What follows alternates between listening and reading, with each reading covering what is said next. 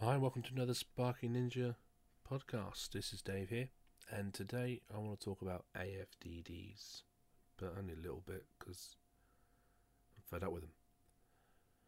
Now, a week ago I uploaded a YouTube video which I actually recorded back in July, just when the public draft was being closed and everything was being done, and the 18th edition was being launched. I had all this ready to go, and my opinion at the time was, I don't know if you've seen the YouTube video, but my opinion at the time was quite negative about these devices. Because I did some research in the patent, the background, the history, the alternative technologies, and the statistics. The statistics that kind of proved that they didn't actually work or didn't improve as they were said to. But anyway, I decided to review the situation now with the new year, with the 18th edition now being in place. We've had 6 months for the manufacturers to go back to base, to open up the microprocessors, to tell us the algorithms, to tell us exactly how these devices work. We know what they apparently do, we know what they theoretically do, but when we're asked for the actual brains to show us what they do, the actual the pattern of the data is very, very, very, very, very vague.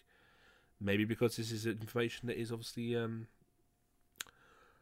all behind a lock and key. Who knows? But most engineers are very, very unconvinced with these devices.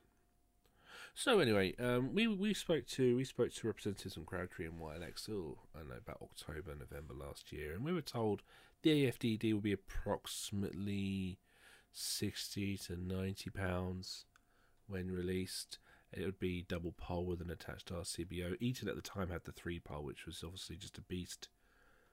But we just saw a couple of weeks ago that YLX have appeared on Screwfix, and they were double module devices. It was an RCBO with the AFDD attached to it, but they went with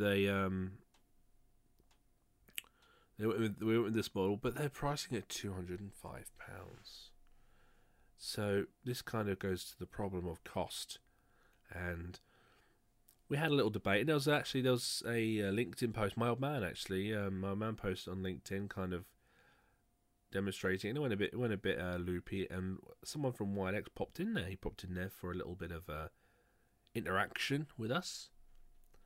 We asked him questions. He answered them. He was wrong in some cases.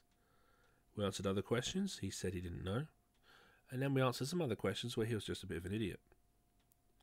So he did say that they have not really updated the software for 12 years, which is obviously a concern with regards to the Siemens software that they've got on these devices. With regards to the scope and application of these, we've been going around and we've been convincing ourselves that these devices are coming in soon.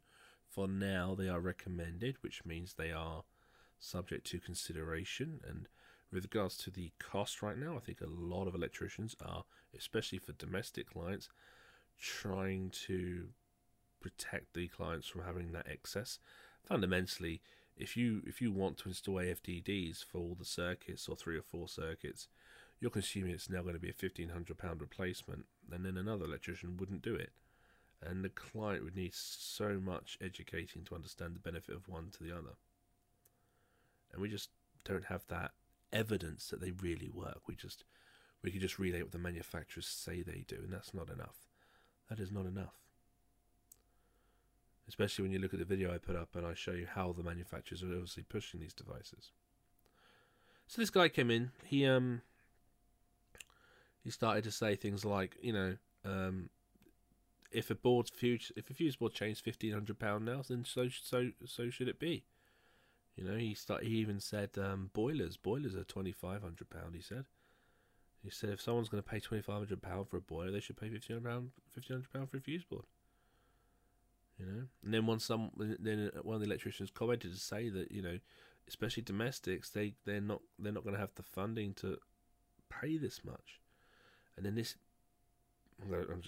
knobhead basically just said, if they can afford OLED TVs and they can afford tablets and stuff, then they can afford these devices. That was the attitude of this sales engineer. I don't know what a sales engineer is, but that's what his role was from YLX.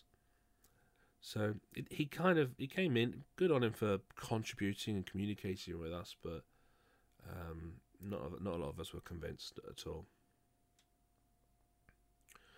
He gave us some information about them. In 6 months, he says they're going to become a single pole device. So apparently there'll be a single pole device in 6 months, and from then on, the price should start to fall.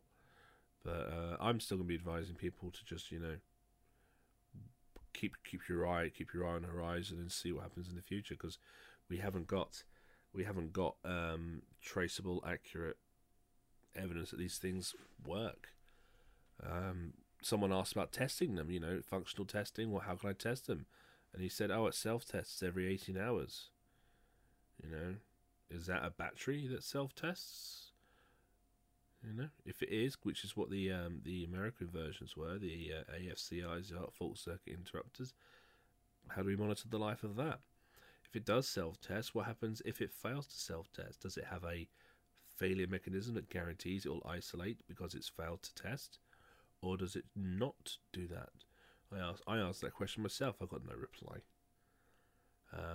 Device is in its infancy. It's definitely in its infancy over here. We'll larger commercial projects will put them in. We'll hear stories, case studies. We'll see them, and gradually the price will fall. And maybe come Amendment 1, we'll start considering them as a more approachable device for domestics. Some of you may have already put them in domestics. You may have found a client that wants to invest in new technology. If you've put them in, let us know how it's gone. If you have seen a device operate and you've proven its operation to be due to an arcing occur, please let us know. Please give us some information on it, because the information that we have is they are a nuisance stripping device from the experience, and we want evidence that they actually they operate with the parallel or the series arc fault. So do feedback and let me know. But yeah, they're still recommended. Do be aware, manufacturers and representatives will start twisting the interpretation of the recommended locations. Obviously one of the recommended locations is a place of habitation, and this guy just assumes that means everyone's house because you sleep in your house. And so these manufacturers want these devices in every single home, in every single circuit, in every single home. Okay, if you watch the video I put up, you'll notice the guy from Eaton says if you've got a cable in the wall that you could drill, less than 50mm depth, which we used to think RCDs was enough for, now apparently AFDDs are needed for that scenario.